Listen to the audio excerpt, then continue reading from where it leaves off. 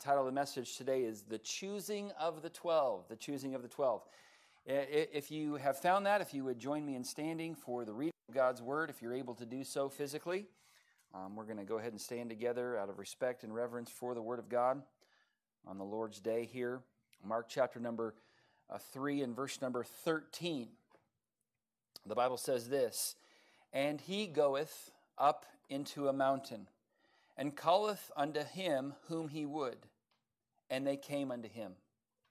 And he ordained 12, that they should be with him, and that he might send them forth to preach, and to have power to heal sicknesses, and to cast out devils. And Simon he surnamed Peter, and James the son of Zebedee, and John the brother of James, and he surnamed them Boanerges,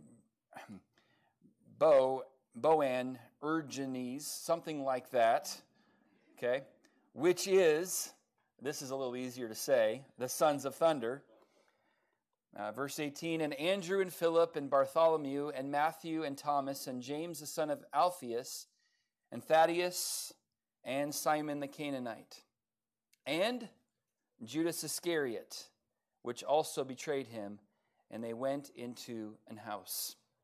Father, thank you for the service thus far. Thank you for the songs. Thank you for the opportunity to just see each and every one of these brothers and sisters in Christ, and for the many guests that are here. Lord, we're grateful for your goodness in that way. But Father, now as we look and turn our attention to the Word of God and to this instant, you would work in our hearts. And Lord, as you had called the 12, Lord, I pray that we would hear your call upon our lives as well. We pray these things in Jesus' name. Amen. Thank you. You may be seated. So I will never forget, as long as I live, as long as my memory stays with me, a time in 6th grade that made me feel like pretty amazing. So during lunchtime, we would eat lunch as fast as we could, and then we would gather together as a group of boys, and we would play pigskin. We would play the Great American Football. And we thought, of course, we were all that in a bag of Cool Ranch Doritos at that time. You know, we thought we were pretty hot stuff when it came to our football skills. But we did what we did in 6th grade, and that was we would pick team captains, and then everybody else stood in a line, and then those team captains would then pick their team. So one by one, they would pick. You know, they would ask Marcus to come on his team, and Steve to come on his team, and on it went. And I'm standing there going, "Please pick me, please pick me." And invariably, I wasn't maybe the last person to get picked. But maybe like second or third to last, you know. I was kind of like, all right, we'll take Johnson, you know. We'll take that twerpy-looking kid. And I remember, though, that was one day when I got picked, and that toward the end of the pack I got picked. Well, that day, the quarterback called a play. He said, "I'm going to throw the ball, and Eric, I want you to catch it." And I said, "That's a great play." Okay, not exactly real detailed, but he called that play. And so sure enough, he says hike, and I go and run, and he's going back, and he's looking at me the entire time, and he takes that football, and he launches it, and it was just a high ball. And it was one of those little footballs, little mini footballs. We're 6th grade, you know. And so he throws it and chucks it in the air, and it's way up there, and I'm running for it, and I dive, and I make a one-handed catch. It would have made the highlight reel on ESPN, I guarantee you, okay? I mean, it would have gone viral if YouTube was existed back in those days. I caught it, I landed, and everybody on the field was like, "Whoa, that was a pretty sweet catch. Eric, not bad." And so there was high fives going around, and I felt pretty good. We went to class. Next day, we eat our lunch. We get in line to pick teams. This was the greatest day of my life. It wasn't the greatest day of life, but it was up there. First person chosen that day, I want Eric on my team. That's right. That's right. Sorry, y'all. Gotta go. It was awesome. Why? Because I was chosen. I was chosen. I was thinking back about 6 weeks ago during the NFL draft took place. And I know most of us are not big fans of the NFL. We're more college football here in Oklahoma. But at the NFL draft, Trevor Lawrence was selected as the number 1 overall pick by the Jacksonville Jaguars. But did you know that when he was picked, they were given 7 minutes, the Jaguars were, to make their first pick, and everyone in the sports world knew that they were going to pick Trevor Lawrence, the previous quarterback of the Clemson Tigers. And everybody was just kind of waiting. They had 7 minutes. They're like, well, let's just give it some time. We don't want to do it like 2 seconds in. That would seem kind of like hasty. So let's give it some time.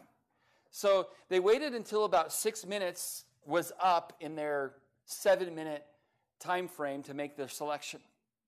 After that 6 minutes, the owner said to one of the coaches, all right, go ahead and make the call to Trevor. And they called Trevor. It rang, and it went to voicemail. And so he has him on speakerphone, and the call's just ringing, and it's like it goes to voicemail, and the coach looks up, goes like, "This isn't supposed to happen. This is the NFL draft. We have about a minute left to make this decision. We want to tell Trevor before we tell the world that he is going to be our next quarterback." And so the coach is like, the owner's like, well, call him back. Try again. So he redialed. Same thing, goes straight to voicemail. Try again. They're starting to panic. Tried again. Went to voicemail again the third time. Trevor is probably getting a little nervous too. He's like, man, I thought I was going to be picked. And he is there with his whole family kind of waiting, going, hey, I thought I was going to get a phone call. Evidently, maybe I'm not going to be the first person selected. Finally, the new coach, Urban Meyer, said, let me try my phone. And he calls him and then gets through and says, hey, Trevor, you ready to be a Jacksonville Jaguar? And he said, yeah, coach, I've been really anxious.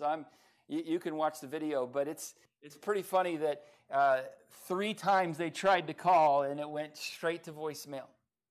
Finally, they were able to make that call and make that announcement that Trevor Lawrence, and USA Today, their headline was, From War Room to Panic Room. Trevor Lawrence sent Jaguars to voicemail 3 times during NFL draft. Pretty amazing. But Trevor Lawrence was chosen by the Jaguars to be their quarterback.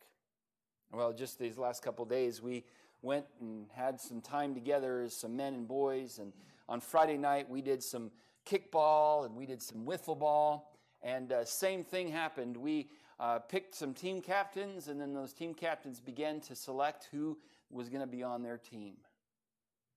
And guess who did not get picked first?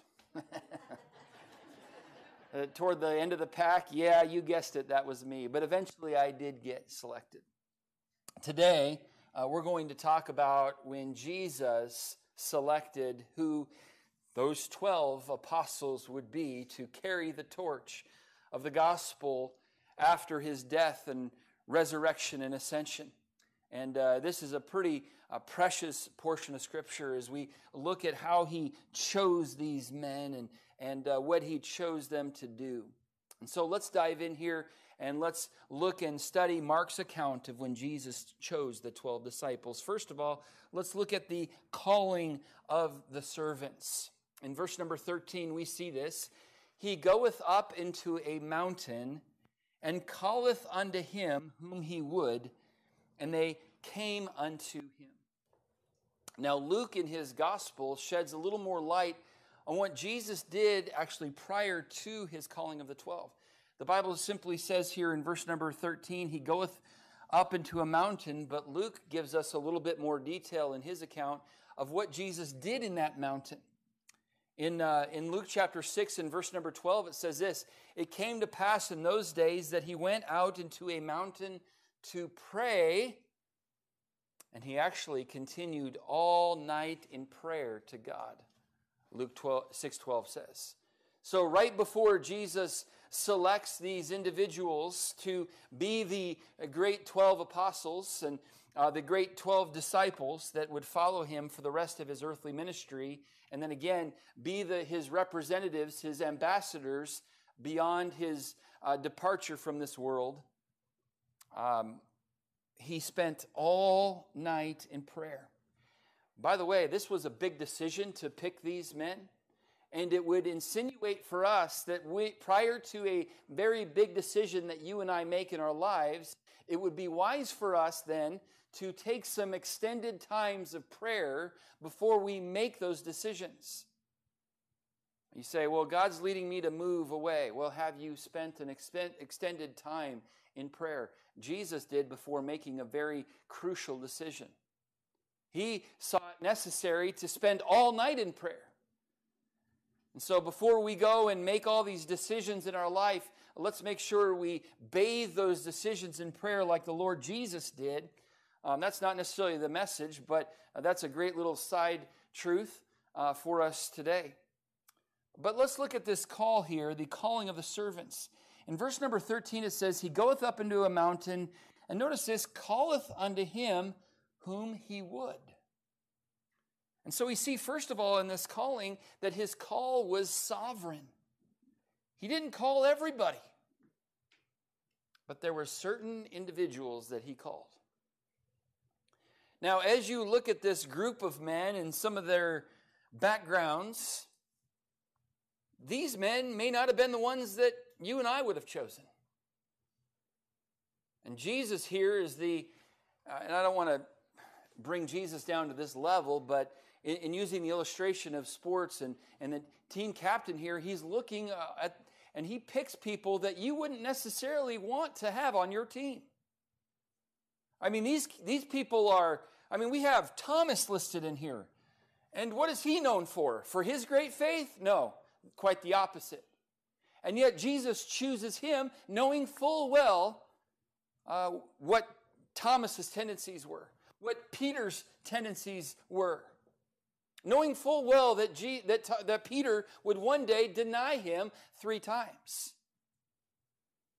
He also chose somebody that none of us would have ever selected to be on our team, Judas. No one would have done that.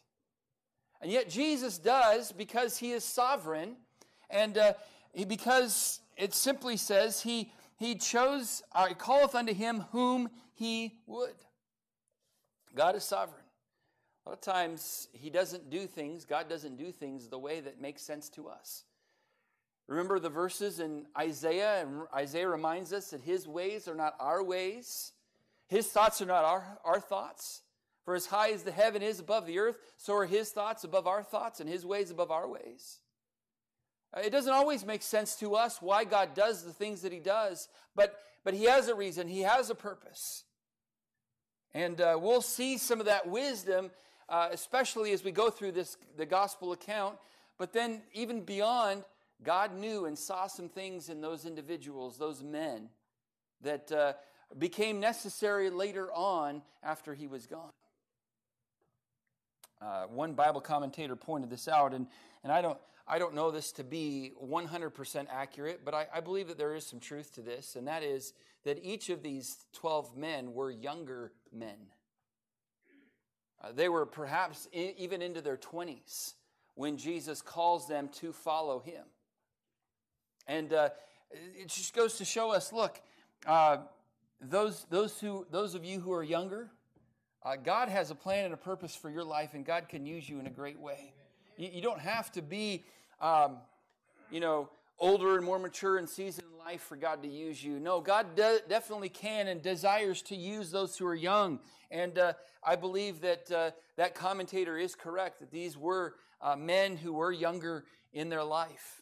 And that's why they were able to carry it on. If he would have chosen older men, they would have maybe perhaps not been able to carry it on for too much longer. But these men did. His call was sovereign. And I was thinking about 1 Corinthians in chapter number 1, talking about how God doesn't do the things that would necessarily make sense to us as well. In 1 Corinthians, I'm in 2 Corinthians, 1 Corinthians chapter 1, in verse number 27, he says, "But God hath chosen the foolish things of the world to confound the wise, and God hath chosen the weak things of the world to confound the things which are mighty, and base things of the world, and things which are despised hath God chosen, yea, and things which are not, to bring to naught things that are, that no flesh should glory in his presence." One of the reasons that he picked these unlikely band of ministers was so that no one could go and say, well, I know why he chose me. I mean, after all, I'm a Heisman Trophy winner. After all, I am, the best of the best when it came to my seminary. Now, these men really had no training. They had no credentials. They really were very unlikely people to be chosen, and yet the Lord decided to pick them out of all the people that he could have picked. There were religious people there that were more religious than these individuals. There were more intellectual people, and I'm sure Matthew had some intellect here. He was a tax collector and ended up becoming one of the gospel writers. But the point was, he picked some unlikely individuals. And friend, does that not give all of us hope? Say, hey, if God can use these 12, then God can use me. And by the way, God has chosen to use me. And I will tell you, I fit in the 1 Corinthians chapter number 1 category of weak, of base, of things that are foolish. Who would want God? I've often asked, Lord, why do you want me to serve you? I know me. Now, God knows me better than I know me, but I know my weaknesses. I know my tendencies. I know my lack of skill and talent. I know the things about me that I wouldn't necessarily pick me to serve the Lord, but God did. And God wants to use many of us and all of us. And I praise the Lord for that truth. So we see that his call was sovereign, but then secondly, we see that their response was submissive. Mark 3 and verse number 13, once again, he goeth up into a mountain, calleth unto him whom he would. And then notice this, these 5 words, and they came unto him. So as he calls, they submit and go. They didn't have to, but they did decide to submit to the Lord's call. They were willing to submit to the call of God upon their lives. They were willing to leave all in order to follow him. They were submissive. Can I ask you, are you submissive to the Lord? What is God calling you to do? Are you going to respond like these 12 and come unto him? Or have you been fighting God? Can I just let you know from even personal experience that fighting God is a losing battle? He's the undefeated champion of the world, and he will never lose. He might let you win that battle, but when you win, you're actually losing. It's like the captain of the ship who looked into the dark night and saw faint lights in the distance. Immediately he told his signalmen to send a message, alter your course 10 degrees south. Well, promptly a return message was received. Alter your course 10 degrees north. Well, the captain got angry. His command had been ignored. So he sent a second message, alter your course 10 degrees south. I am the captain. Soon another message was received. Alter your course 10 degrees north. I am Seaman Third Class Jones. Well, immediately the captain sent a third message. Knowing the fear it would evoke, he said, let's throw the nuclear bomb out there. Here we go. This is going to make them change their course. Alter your course 10 degrees south. I am a battleship. And he thought, boom, mic drop. They're going to move. Well, then the reply came. Alter your course 10 degrees north. I am a lighthouse. Boom, the ultimate mic drop. Now, the captain could have kept fighting that Seaman Third Class Jones. But what good would that have done? And what good it would be for you and I to continue to fight God and say, God, no, you need to do this. No, God, I'm not going to do what you've called me to do. I know you're the rock. I know you never change, but I'm not going to change. Well, go for it, but it's to your own peril, my friend. James in his epistle reminds us that God resists the proud, but giveth grace unto the humble. And then he says, submit yourselves therefore to God. And when we submit to someone, it requires great humility. And most of us don't like to be humble. We like our pride. We like our ego stroked. We like to get our way. We like to think that, God is like Burger King. Well, we get to have it our way.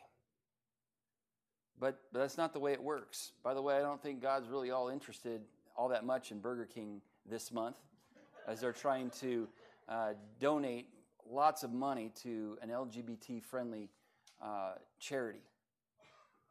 And they've made that public here on Pride Month.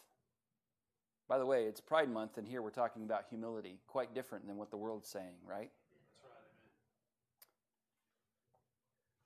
Submit yourselves, therefore, to God. Remember King Saul way back, the very first king of Israel, back in the Old Testament? He lost his throne. Why? Because he failed to submit to the Lord. And it was Samuel who came and told Saul that to obey is better than sacrifice, and that rebellion is as the sin of witchcraft. That's pretty harsh words, Samuel. See, that's how God looks at it. We think, well, hey, as long as I'm being very generous in my giving to the Lord, then it's okay that I live however I want to live. No, the Lord says to obey is better than sacrifice. Obviously, giving is part of obedience, but if we're trying to buy off the Lord to excuse our sin, we're sadly mistaken.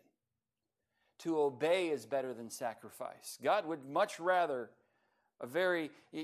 someone in our church who's not making very much and who's just faithful to give her tithe and her offerings or his or her offerings and be obedient and faithful in all the other areas than for someone to drop a big check in the offering and then go and live for the devil. God would much rather that.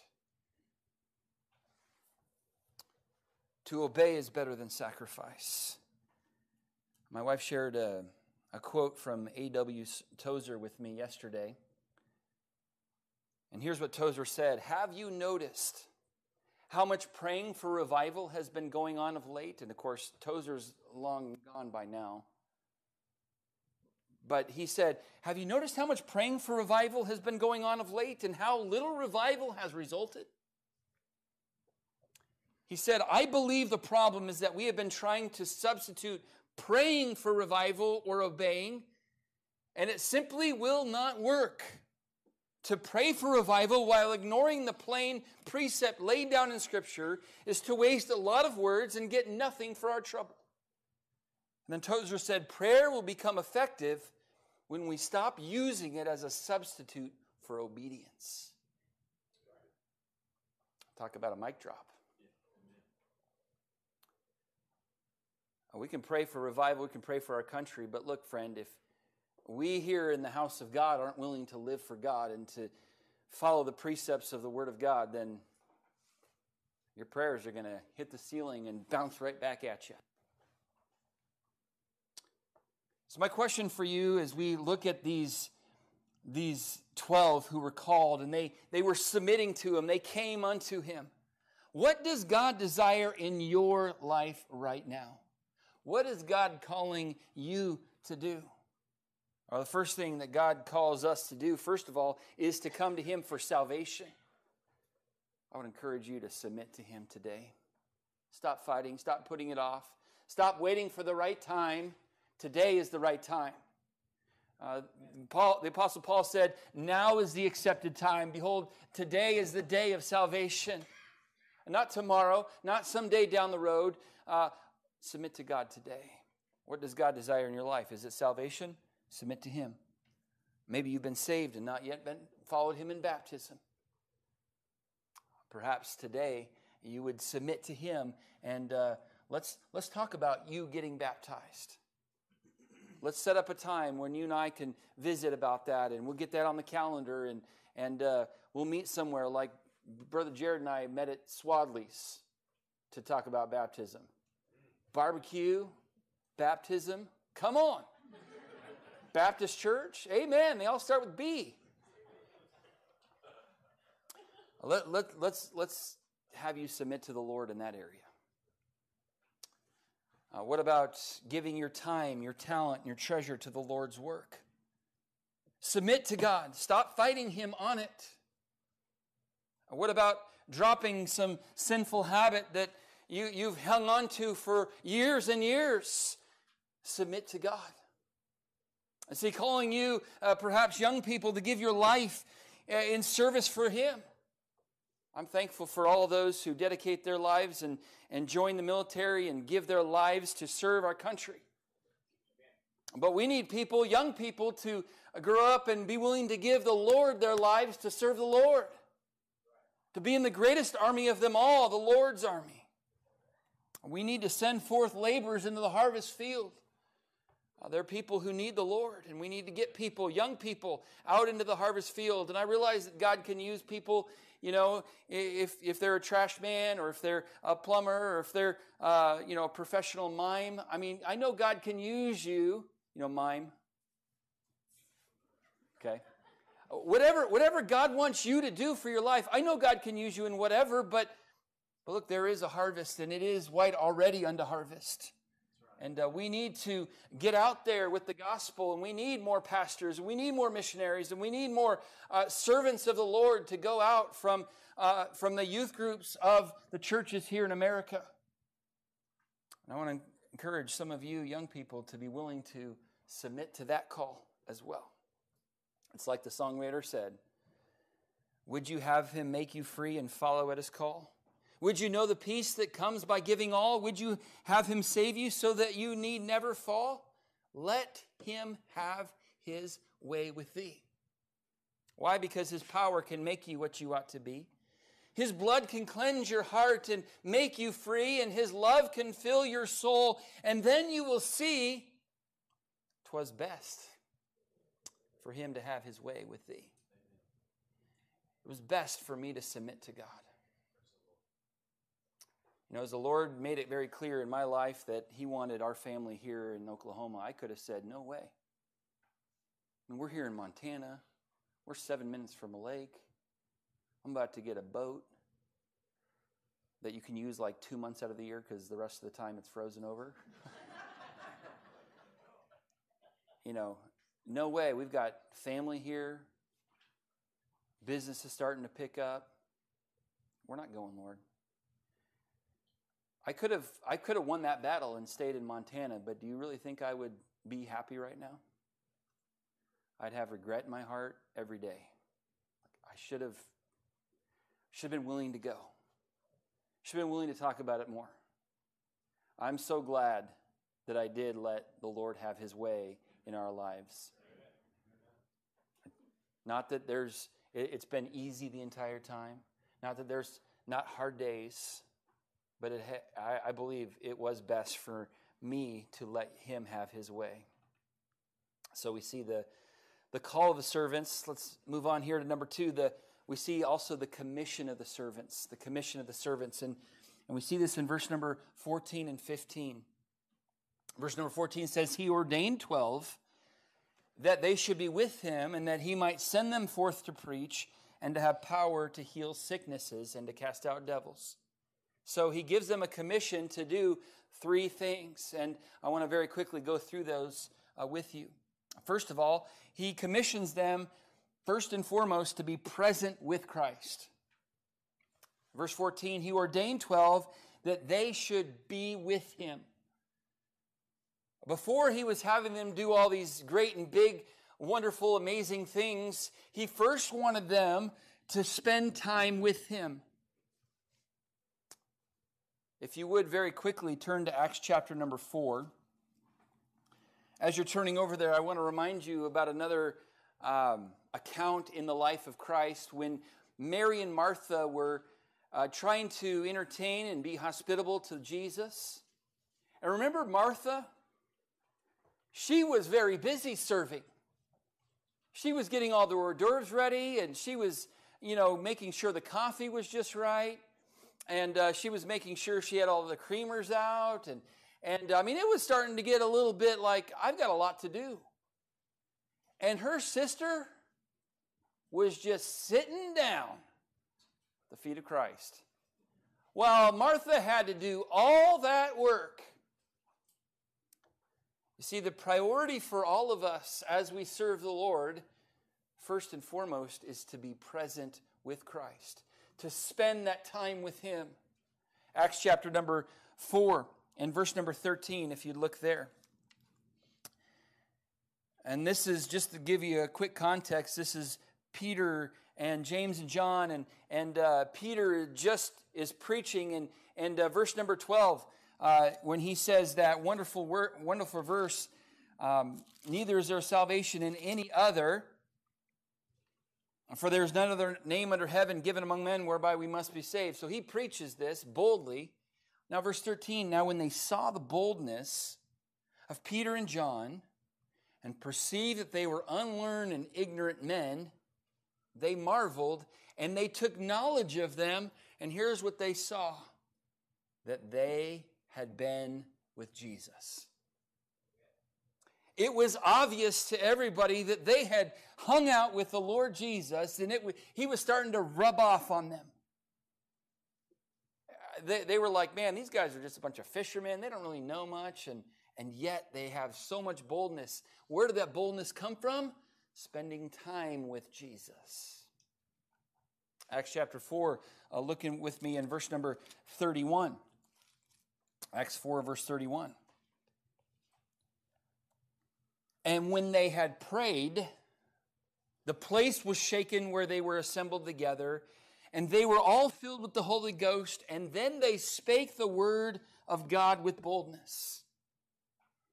They began to speak the word of God with boldness, but it did not happen before they spent time with the Lord. Before they ever spoke with boldness, they had to be present with Christ. I'm thankful for every person in our church, and you can flip back to Mark chapter 3. I'm thankful for every person in our church who serves in all the various ministries. Sunday school, ushering, the nursery, especially the nursery, the music ministry, the preaching, all the different ministries that we have. But can I encourage all of us who are serving in the ministry in some way, shape, or form to please be sure to spend time with him before you go and serve him? Because if we don't, we'll set ourselves up to fall into that same critical spirit that Martha had as she looked at Mary sitting there going, how come she's just sitting there when all this work needs to be done? Man, I have to do everything around here. Well, Martha, those things need to be done perhaps, but Mary has chosen that good part. Mary wasn't looking at Martha with a critical eye. She wasn't going, Lord, why is she so busy serving and she not coming over and sitting down here? She wasn't critical. Why? Because she was there spending time with Christ. And that's really the antidote to a critical spirit. There's a lot of church members all across this nation and world who are busy serving, and it's like, man, seems like I'm the only one that is willing to serve and volunteer around here. Everybody else just sits on their seat, their blessed assurance, like a bump on a log, and I have to do everything around here. It just ain't right. Just a bunch of, lazy bone Joneses out there. Can I just encourage somebody who has that spirit to spend time with the Lord? Because that will fix that in a big way. We will begin to see ourselves as better than others because we're so busy serving. And we will look down at others. We see ourselves as better, and then we will become bitter towards others. We need to be present with Christ. So important to have that daily time with Him, especially before we go and serve the Lord. So first he says in verse number 14 that they should be with Him. That is listed first for a reason. So to be present with Christ. Secondly, to preach Christ. Verse number 14, He ordained them that they should be with Him and that He might send them forth to preach. Well, verse 15 talks about power to heal sicknesses and to cast out devils. That's more exciting than preaching. I mean, we get seeing these miracles and seeing people healed, and that's pretty exciting. But preaching, can we just skip that?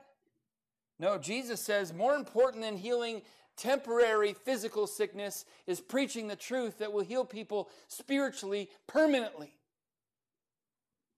And so that's the emphasis that He puts upon them, and that should be our emphasis as well. I'm all for praying for people to get better, and I obviously don't want anyone to be possessed with devils. More important than those in the order of importance here is preaching Christ, preaching the truth that will, Christ will quench that thirst forever. Whereas someone is healed from a sickness, well, 3 years later they might get another sickness. And ultimately we're all physically going to die, aren't we? So let's be focused on things that matter for eternity first and foremost. So to be present with Christ is what He sent them out to do.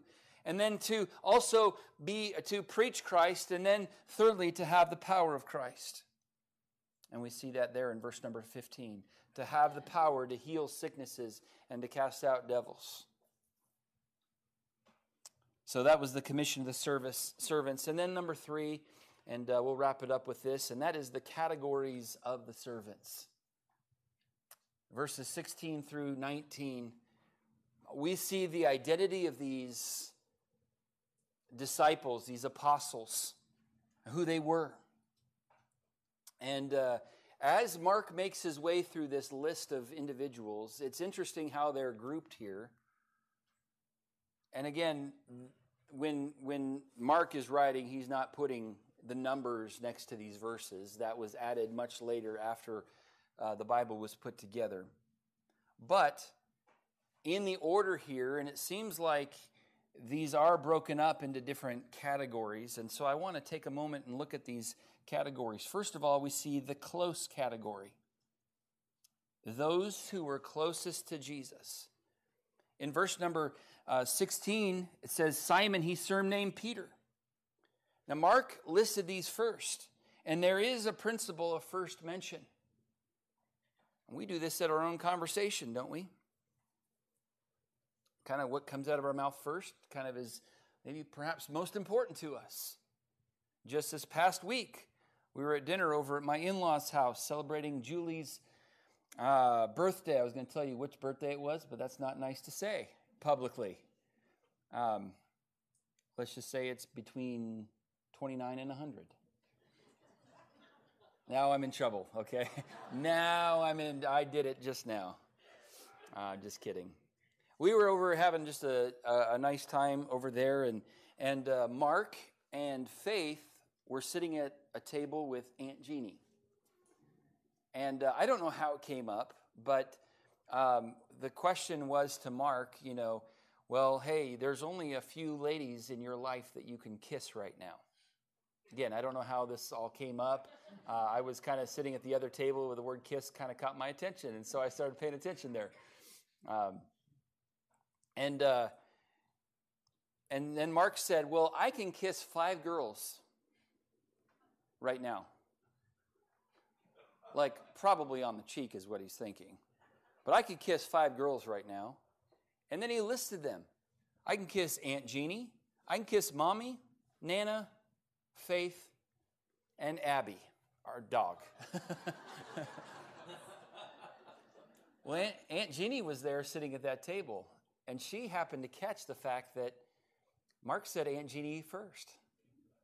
And she's like, hey, I noticed that you said my name first. That must mean I'm the most important lady in your life, or something like that. She just made a big deal about it. And here as Mark is listing these disciples, these apostles, he does the same thing. He mentions the first as the one that's most important to him. I think the Holy Spirit allowed this to happen because Peter really was kind of the ringleader, the spokesperson. Of course, he was a spokesperson for the disciples. Not usually a good thing. Sometimes it was. But he ended up being the loudest. But he definitely had some leadership ability. And Peter was listed there. And with all of his ups and downs, Peter went on to preach on the day of Pentecost. And 3,000 people were saved and baptized. He was the one who, he was the apostle to the Jews and wrote 2 books of the Bible, 1st and 2nd Peter. And he heavily influenced the book of Mark as he was the eyewitness that Mark interviewed to get the content for the Gospel of Mark. And so Peter was listed here. And then we have the other 2 that were in the inner circle, James and John. And they're found in verse number 17. There it is. James and John, the sons of thunder. And there's also a name in there that I cannot pronounce. But they're the sons of thunder. And then these three, Peter, James, and John, spent the most time with the Lord Jesus. These 3 men were present with Jesus during some special events where the others were not. They got to be eyewitnesses of Jesus' transfiguration. The others did not get to see that, but Peter, James, and John did. They got to witness Jesus raising Jairus' daughter from the dead. The others did not. They got to accompany him while he prayed in the Garden of Gethsemane. Those moments before he's arrested and taken and before the cross, they got to be there. Remember, he said, watch and pray, and they got so tired they fell asleep. Thus, these 3 witnesses, Jesus' greatest moments of glory and his darkest trials, they were his closest disciples. They were the inner circle of Jesus. But then we have another category of disciples. We have the crowd. In verse number 18, he lists all 8 disciples, 8 apostles in this one verse, in this one little section here. And Andrew and Philip and Bartholomew and Matthew, Thomas, James, Thaddeus, and Simon the Canaanite.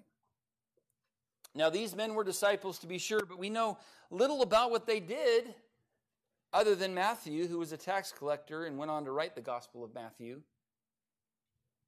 These in the crowd were there, but they're really not mentioned much as you read through the gospel story. That's not to say that these men were not important, but if I had the choice to be in the crowd or in the close category of the disciple, I'm choosing the close category. I want to be in Jesus' inner circle. I want to be that close to him. I don't want to just be a disciple and kind of do the bare minimum. Now again, I know that God had a purpose and plan for all this and taking the sovereignty of God out. I can't do that. But if I have a choice, the Lord's going to call me to be one of his followers. I want to be the one who is the closest to him. I want to be there and to allow him to use me in a great way. I don't want to just be one of the crowd. And notice, the inner circle, there's fewer in number there. Only 3. In the crowd, A lot bigger crowd, 8. Most people fall into that. I'm just going to go to church, and kind of just lay low. I'm here, but I'm just going to lay low profile, Don't notice me, don't have me serve, don't have me do anything. I'll just be here. But then there's those close ones that say, man, I want to be a part of it. I want to see this church go forward. I want to be involved in serving the Lord. I want to be active. I'm here and I'm all in. Which one are you? Part of the crowd or part of the close category? And then we see the last category here in verse number 19, and that is the counterfeit category. Verse number 19, and Judas Iscariot, which also betrayed him, and they went into an house. Here we have Judas. Judas, think about this, spent 3.5 years with the Lord Jesus Christ himself and still did not personally believe. It is in Judas's life that we see that it is entirely possible to be in church for years and still not be a Christian. Judas maybe perhaps had a profession of faith because he was there with everybody and he was willing to follow. But he did not possess faith. He may have turned over a new leaf, but he did not receive new life. He had not personally believed on Christ. I read about a man being tailgated by a woman who was in a great hurry. So he comes to an intersection, and when the light turns yellow, he hits the brakes. The woman behind him goes ballistic. She honks her horn at him. She yells her frustration in no uncertain terms. She rants and gives all kinds of different gestures. While she is in mid-rant, someone taps on her window. And she looks up and sees a policeman. He invites her out of her car, takes her to the police station where she is searched and fingerprinted and put into a cell. After a couple of hours, she is released. And the arresting officer gives her her personal effects, saying, I'm really sorry. I'm so very sorry for the mix-up, ma'am. See, I pulled up behind your car while you were blowing your horn, using bad gestures and bad language. And I noticed the "What would Jesus do" bumper sticker on your car, the Choose Life license plate holder, the Follow Me to Sunday School window sign, and the Christian fish emblem on your trunk. And I naturally assumed that you had stolen the car.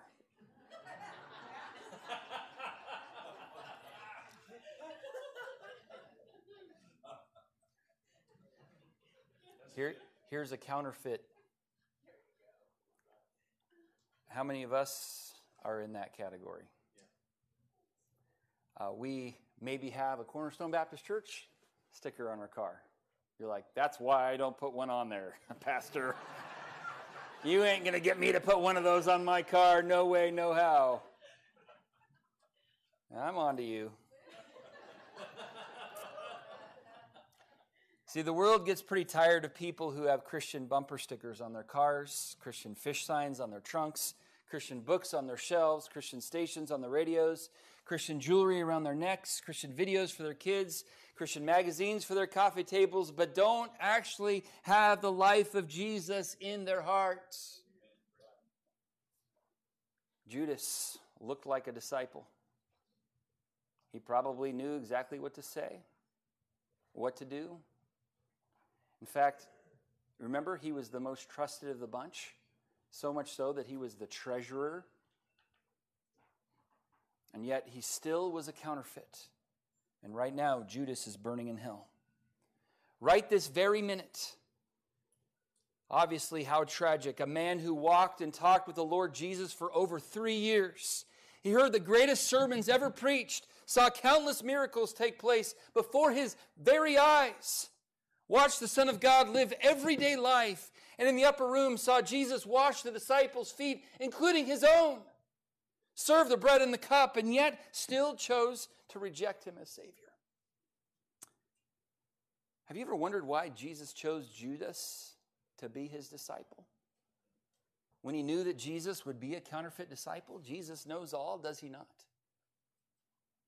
perhaps one reason was to show us that it is possible to be around the truth for a long time, but still not receive it. I wonder if there's somebody in here today who you have known what the truth is, but you've never personally received it. Are you a counterfeit disciple? Today could be the greatest day of your life, and you get that settled today. And I'm not concerned about you turning over a new leaf. What God's most concerned about is you receiving new life. That's right. And so I'm not concerned with the outward stuff. Is Jesus on the inside? So we see the categories of the disciples. I just want to wrap it up it's afternoon now. Somebody's alarm. My alarm was going off telling me it was time to end. I heard it. And I am almost done. But almost every one of those apostles, those disciples that he called, those 12 that were chosen, almost every one of them suffered the death of a martyr, with the exception of 2. Judas took his own life, and John. The following accounts were taken from the book Martyr's Mirror. Here's what happened to Simon Peter, the one who was willing to follow and submit to the Lord. He was crucified upside down in Rome by Nero. Andrew, he was crucified at Patras in Achaia. James, the brother of John, he was put to death by Herod Agrippa, beheaded in AD 45. John the Beloved, he was the other one who did not die a martyr's death. The Romans did try to boil him in oil, but he was miraculously spared and banished to the desert island of Patmos, and later he returned to Ephesus and died peacefully around AD 101. Philip, his head was bound to a pillar as he was stoned to death at Hierapolis in Perga. Bartholomew, he was first greatly tortured and then flayed alive, which is skinned alive, and finally beheaded by a king in Armenia around AD 70. Matthew, he was crucified, stoned, and decapitated by the Jews. Thomas, he was tortured with red-hot plates cast into a furnace, and his side pierced with spears. He was pierced with spears. James, the son of Alphaeus, he was cast down from the temple, stoned, and beaten to death with a club. Simon the Zealot, he was crucified in a very painful way by a certain governor in Syria. And Judas, the son of James, he was beaten to death by pagan priests in Persia. So who else wants to be chosen? Not exactly a great advertisement for it. These men were willing to follow, and it ended up costing most of them their life. Today, God is looking for those who be willing to follow him.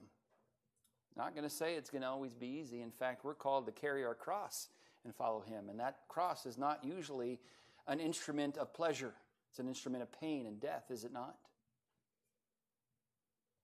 Are we willing to follow him? A lot of other things I could remind you about that we mentioned this morning, but I'll let the Holy Spirit do that. And we'll go ahead and conclude in prayer. Lord, thank you so much for allowing us to be here today. Thank you for this account of you choosing the 12. And Lord, so many truths that we saw today. And I pray, Lord, that you'd bring up the truth that each person needs to deal with. Each person needs to respond to.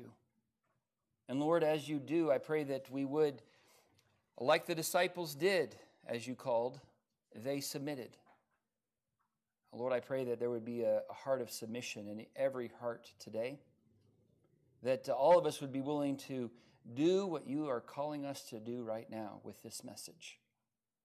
Lord, this message wasn't just given us for our information, just to increase our knowledge. It was to change our lives. And so, Lord, I pray that you'd use now this time to change our lives. Help us, Lord, to make decision based on what you've spoken to us about. Our heads are bowed, our eyes are closed. I'm going to ask the musicians to play through on this first verse. Have thine own way, Lord. Have thine own way. And as they do, I'll be quiet and let you have a time of prayer there in your seat as they play.